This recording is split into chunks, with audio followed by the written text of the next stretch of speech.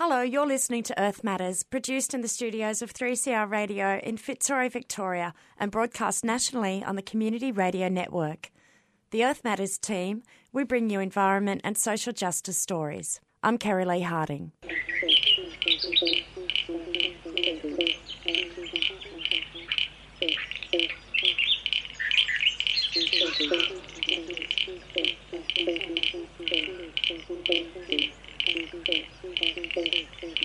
This week on the show, you'll hear from Timma Ball, a writer and Barrinyanabal artist at Yirramboi First Nation Art Festival in Melbourne.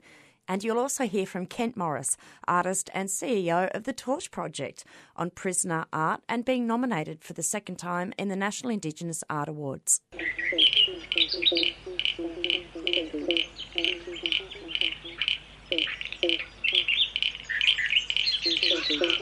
Right now on the program, time for Timma Ball, writer and Barrinyanabal artist at Yirramboi. Hi, my name is Timma Ball. My mob are Balladong Noongar, but I've always lived on Wurundjeri Bunurong land. My mum moved here from Perth when she was really young, when she was about 21, and met my dad, and the rest is history. Yeah, so I'm, here in Melbourne, but go back to Perth. That's beautiful. Yep. And just going back, why did your mum come here when she was 21? I guess for exciting opportunities, like a lot of our mums did. Exactly, work stuff. Yeah. So she got she was in a sort of admin role for the ANZ Bank in Perth, and they had opportunities to get you jobs in other parts of the country, basically. And so she went and did a stint, I think, in Adelaide for a bit and didn't like it that much. And then some stuff come up in Melbourne. So,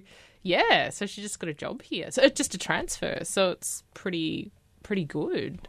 That doesn't happen that much, so she was lucky. Yeah, that's very good. You've been very busy over the last couple of weeks at the Yirramboi Festival, Timma, not only as one of the Black Critic writers, but also performed at Barrinyanabal on the Saturday, which was a citywide blackout. Tell me about what you did and your performance piece you did with another sister. Yeah, that was amazing. It was called Last Stone Left. It was really exciting. It came about, it's a really interesting little lane, Sargood Lane in the city.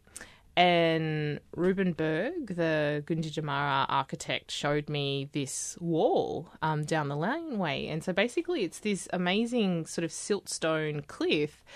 And it blows you away because you've got the whole city built in and around, but somehow they didn't build over this cliff face. So the sort of pre-colonial existing rock is still there, even though there's all these like crazy skyscrapers and Parliament House all packed in, but somehow they didn't destroy or build over this beautiful wall. Or not a wall, it's a stone. It's the actual natural environment. So I kind of became really obsessed with this wall and wanted to introduce people to it and kind of say that cities aren't places that completely destroyed Aboriginal culture. Obviously the people, we're all still here living in cities, but even there are still natural environments that are still surviving in the city. So I was really interested in that. And then I collaborated with Raina Peterson, who's a Indian Fijian artist. Charlie Perkins, when he was doing all these amazing Aboriginal activism, he went and helped a young Indian Fijian girl called Nancy Prasad. And so it was in the horrible White Australia policy era. And he was like, nah, obviously I'm an activist for Aboriginals, but I'm against all forms of racism, so I'm not going to let this girl be deported back to Fiji. I'm going to fight and keep her here. So he got with a group of friends and they actually stole her from the airport and took her back to her uncle's house, sort of like reverse stealing, like we're always stolen. But wow. Yeah. And basically they managed to get away with it without going to jail or anything. And it really had a massive impact on helping to eradicate the White Australian policy. Wow. So it's this insane story. How powerful. It's amazing. And a lot of people know about it, but not everyone does. I didn't know about it either. And didn't I? I know about And it. my friend Yes. knew it because I guess her being Indian Fijian, it's a story that that community knows about because the young girl was saved by this Aboriginal man, so they feel this huge debt and gratitude towards that. But please tell me more about this story and then how that had an impact at this particular site in Well, Melbourne. basically, I had never heard about this story, and so when Raina told me about it and asked if I was interested in developing something for Yirramboi, because she's good friends with Jacob Boehm, I was kind of just completely blown away, and I thought, well, we can talk about this hidden siltstone wall, but while we're sort of talking about revealing hidden stories, let's also talk about this amazing story of bravery that Charlie Perkins did for this young little 5-year-old Nancy Prasad. And I think it's a story that we just don't hear enough about. And I think we all know that there's such a very explicitly strong white narrative in Australia. So we know so much about the Anzacs, cricketers, those really, I know Absolutely. I know about Yes. Donald Bradman, and I hate cricket. Yeah. And yet I don't know about this amazing stuff that Charlie Perkins has done. And Yeah. I think that's really quite devastating. Same with in me, lots of sis, ways. but that's what the education system has done to us, has denied us. Yeah. But how lucky are we get to grow up and find this out Yeah, and for find it ourselves. through friends. Exactly. It's like Yeah. the second you leave high school or uni, you just get educated Yep. by meeting amazing people Yeah. and listening to their stories. So Yeah, it was like really this incredible. beautiful girl you worked with on this project. Yeah, I had no idea. And Wow. when she told me, I was like, no, you're lying. Like, I was so shocked. And then I Googled it, and Charlie Perkins was interviewed. There's a radio interview with him. I think it's on the National Library archives. And he talks about why him and his friends were like, nah, no way, we're not letting this happen. We're activists for, obviously, the Aboriginal people, but we're going to stand by other people of colour who are being discriminated against. And what a good man. He's very much like one of our other past leaders, Pastor Douglas Nichols, was also very much like that as well. They were men for all, Absolutely. leaders Yeah. for all people. Yeah. Beautiful. So how did it actually play out in a spoken word sense in Well, this particular laneway? exactly. With It was that all a beautiful bit rock. experimental and interesting. So I basically wrote a poem about it and literally Wow. just sat there and read the poem. And Raina is a classically trained Indian dancer. They did this really incredible performance where they just did sort of experimental movements to the words. So, Wow. Yep. How gorgeous. Yep.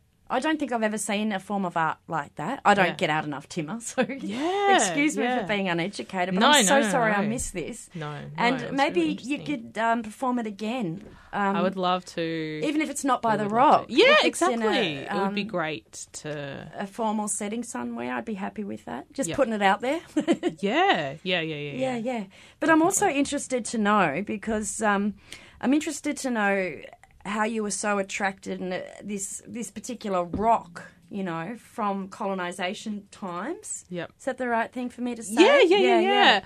Actually appealed to you, but I was doing my research, and in 2011 you completed a Master of Urban Planning from the University of Melbourne with a thesis that examined the role of digital storytelling in community planning. Yeah. So it's just a form of an extension Yep. of your work earlier, isn't it? Yeah, definitely. I love that. Definitely. Yeah. It's, I think, I don't know, urban planning and thinking about our cities and trying to do it in more creative ways is really, really important. I think I've read something somewhere that urban planners, you did say once that urban planners should care more about people. Yeah, rather than absolutely. buildings? Yes, exactly. And why is that? Yeah. Well, I think particularly from the perspective of, settling in a country that's not yours, I think there's this sort of sense to sort of claim territory and just, and I think it's so much linked to money. You just think of developers who just want to go out and build 500 houses and they just want to build those houses to make money. They're not really thinking about the impact, the livability, how people will feel in those houses, the fact that you need those houses to be near schools, community services, transport, and I feel like we get lost in either economic imperatives, egos, that sort of whole. I think the architecture industry, there's still a lot of very successful white men, and so they think of building these buildings that make them look really, really good, as opposed to creating like beautiful, livable spaces for a range of people from all sorts of communities to really be able to engage with and enjoy. Yeah, and what you just mentioned there, do you think that's something we'll see as the next generation of urban planners come through the ranks? I hope so. Yeah. That'd be so good. Because if you're thinking like this and have this insight, then I'm sure there's more fellas out there thinking the same way. Yeah, absolutely. Absolutely. Yeah. Definitely. Yeah. You're also one of the Black Critics. Tell me about your role in Black Critics and what you loved about it most. It was incredible. It was just so exciting to think about art reviewing and art criticism from an Aboriginal perspective. I think we're pretty well aware that there's a very amazing Aboriginal art sector, but it's a struggle that essentially there's all these incredible Aboriginal artists, but the actual structures are still very sort of white. So, the big players, whether it's the manager of a big arts organisation or the editor, an arts editor of a leading newspaper, is generally someone who's not Aboriginal. So I kind of like the idea of when you've got Aboriginal people critiquing and writing about their own work, that it can really sort of build a lot more confidence and just some more interesting ideas. And even recently, I mean, obviously she's a huge player, but all the reviews of Tracy Moffat's work, I haven't seen any Aboriginal people write about her work, and that's a really good point. It's a shame. It's sort of really disappointing. And I feel like they keep on writing these really safe, neutral reviews. It's kind of like it always seems to be they give it a 3-star rating and just very kind of, yes, it's highly polished work exploring similar themes from her previous interests. Safe. Like just very so kind safe. of, and you just kind of like, I don't know, maybe you hate it or maybe I don't know, it's just very you're neutral. not really saying how it is, and that I have no idea. Like, I get the sense of what the work is because they obviously put images of it. Yeah. But from just reading the reviews, it's just like I don't get any sense of what the hell Tracy's done in Venice. And what a black writer could bring to that is looking specifically through that black lens. Yeah, and they bring that. Yep. Yeah. Bringing all different, just other perspectives, stories, even anecdotes. Yeah. People might have sort of known her at different points in her career, and it's always really powerful to get those little personal elements. And for me, it's quite disappointing to hear and to also witness that I haven't seen any reviews done by blackfellas on Tracy Moffat's most recent work, which it's so big. I think has got a big budget, couple of million I hear as well. Wow, I didn't know. Yeah, that's crazy. I did hear that on Facebook. I don't know whether you can believe everything you see on Facebook or not, it's though. Probably true. But a big budget, and I really do believe Tracy Moffat is one of our finest Aboriginal artists in this country. Yep. Why not have something written about that from a black lens, from a black fella? Absolutely. Yeah. So I'll be looking forward to seeing more of your black writing out there. Yes. More of Timmer's writing, Timmer Ball's writing. Great. Yeah. And you do write for other publications as well over the years. Mean Gin, one of them? Yeah. So I wrote an article for them, and I've got an article that's coming out. I think it's in bookstores now for the Griffith Review. Okay. And so there's an essay in that. And Alison Whittaker is also in that. So that's really cool. And tell me about the review you wrote. You whipped up for that one. Well, that's interesting. It's sort of exploring feminism, and I think why for me feminism is about really strong Aboriginal women. So I wrote about why Lisa Belair and Professor Eileen Morton-Robertson are really important to me. I listened to a lot of Lisa's poetry for the first time only last year through one of my work roles in radio, and it was the Black Gold project that we did here at 3CR, and one of the Black Gold programs we actually paid a tribute to the late sister. And it was some of her excerpts of reading poetry and other people reading her poetry as well. And so magical, so powerful. Just two words that I could come up with. No, really, me I could too. say so much more. Yeah. But that woman, Lisa, what a great loss. I know. Which I still feel the community feels it greatly. Because Lisa made such a big impact in who she was as a person, as a sister, as an auntie. Yeah. You know? Yeah. So happy to hear that you're keeping Lisa's work alive through your writing. It's really lovely to hear. And you've just written an article as well for the Overland Literary Journal. Yep. Yes.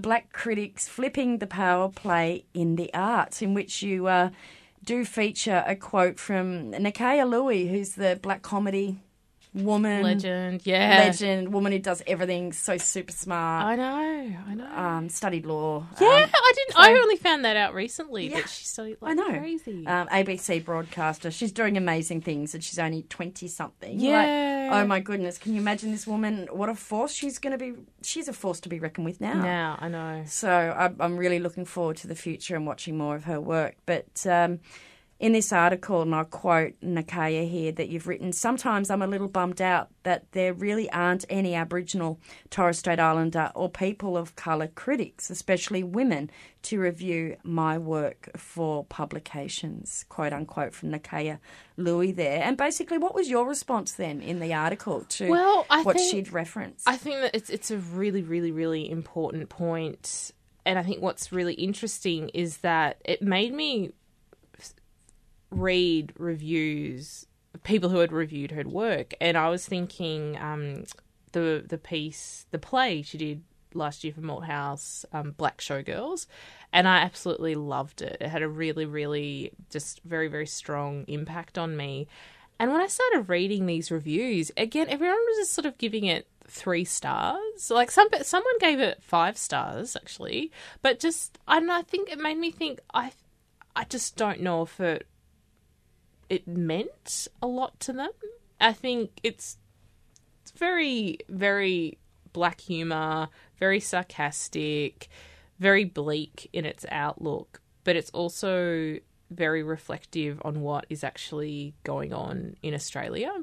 And I just sort of thought maybe a kind of very middle-class white reviewer who hasn't really engaged that much with Aboriginal communities, maybe the themes went over their head, and maybe they just sort of thought, oh, that was... I think a lot of people just didn't get it. Like, they just sort of thought, oh, it's a story that's influenced by the film Showgirls. And obviously the play is influenced by the film Showgirls, which is clever, but it goes much deeper than that. It's really talking about the way Aboriginal culture is appropriated for white people's gain, and that white Australia makes a lot of money from Aboriginal art and culture, and that's a very important thing to be addressing. That was Timma Ball, writer and a Baranyanabal artist at Yirramboi First Nation Arts Festival in Melbourne. You're listening to Earth Matters on the Community Radio Network, and I'm Kerry-Lee Harding. Now to Aboriginal art with Kent Morris. He's the CEO of the Torch Project, and he's also an artist himself, and nominated in this year's Telstra Aboriginal and Torres Strait Islander Art Awards to be held in Darwin. This is Kent Morris, and he first starts off by talking about his work at the Torch Project. Well, look, about 6 years ago, I was given the opportunity to develop an Indigenous arts in prisons and community program. So I would design, deliver and develop this program from scratch to provide support to our mob in all the prisons in Victoria, and it's based on art and cultural learning and expressing and sharing that culture with the broader community. And we work with men and women in the prisons and also upon their release to kind of refocus their pathway and you know, provide that kind of support that a lot of our mob need who might have come off the path, you know. Tell us about your artwork and what you do. You do some very special images. How do you explain them?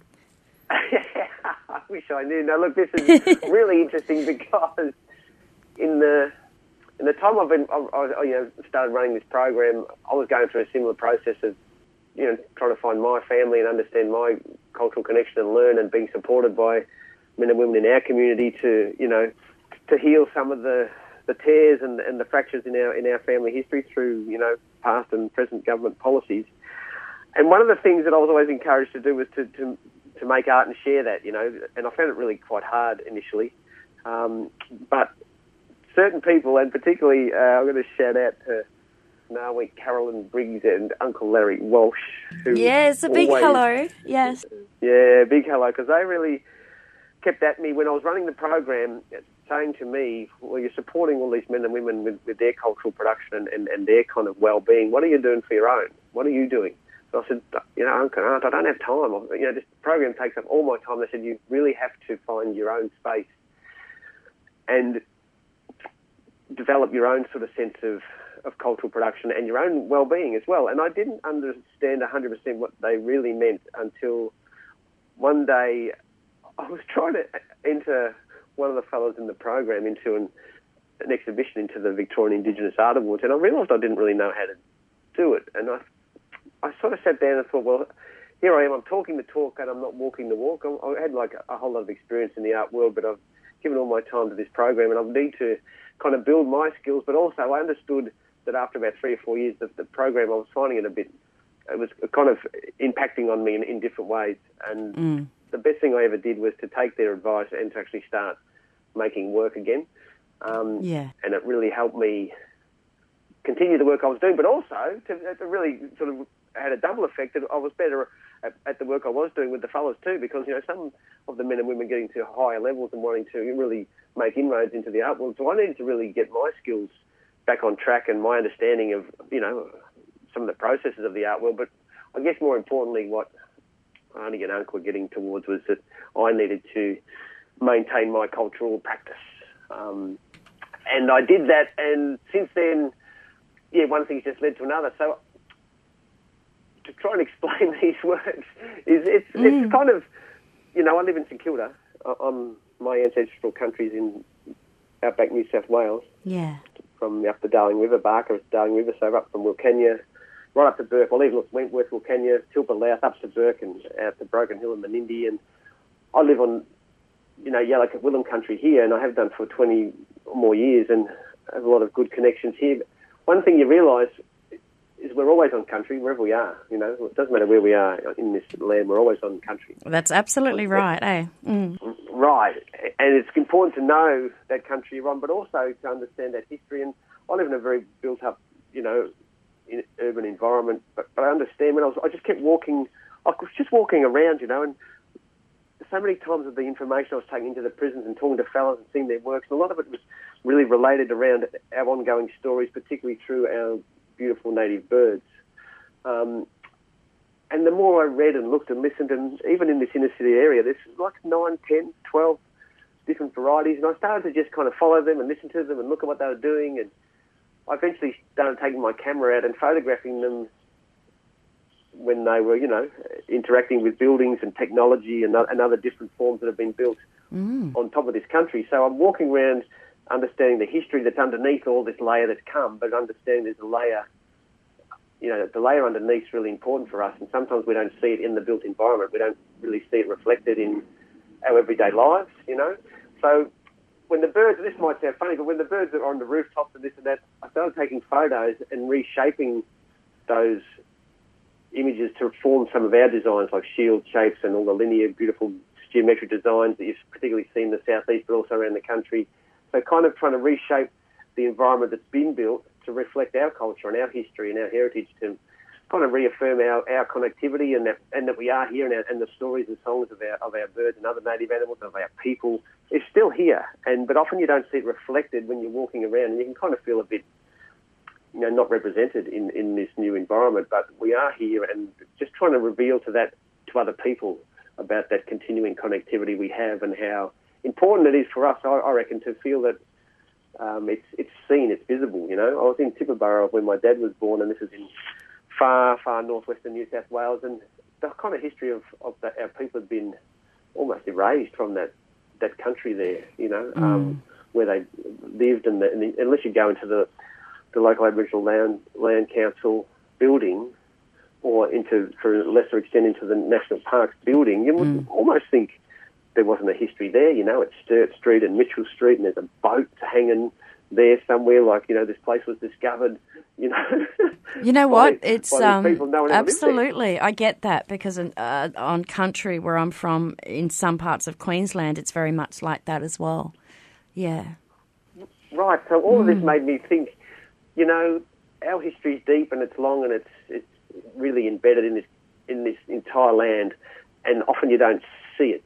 So I'm trying to bring that to the fore, to say, well, these buildings might be here, but I'm going to reshape this building to reflect what was there before it. And the constant in that are always our native birds and their stories, For me, that's how I see it. And they've had to, for better or for worse, and all these changes that happen, like for us and our mob, our interaction changes as a lot of the impacts of colonisation have made these kind of changes, but we're kind of really resilient, and so are a lot of our animals too. But there's a point where the impacts, need to be kind of understood and realised, and to say, well, look, that's gone too far, and we've had to adapt so much, and we can, because we're strong and resilient and we have that kind of depth.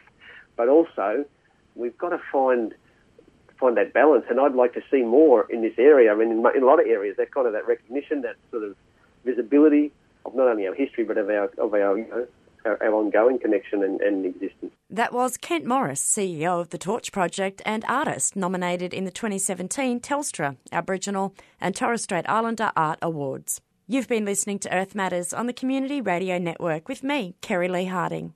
Today on the show, you also heard from Timur Ball, writer and Barinyanabul artist at Yirramboi Arts Festival. And if you've missed some of today's show, don't forget that our podcasts can be downloaded at 3cr.org.au/Earth Matters. Earth Matters would like to thank the Community Broadcasting Foundation for their generous financial support, and the dedicated people at the Community Radio Network for all their hard work in getting this program out to you.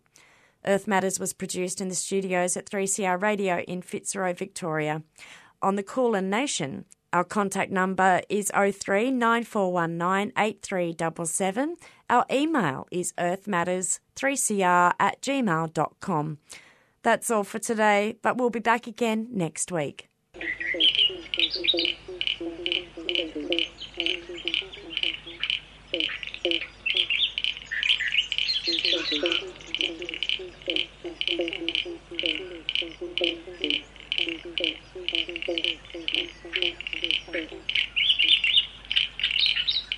Thank you.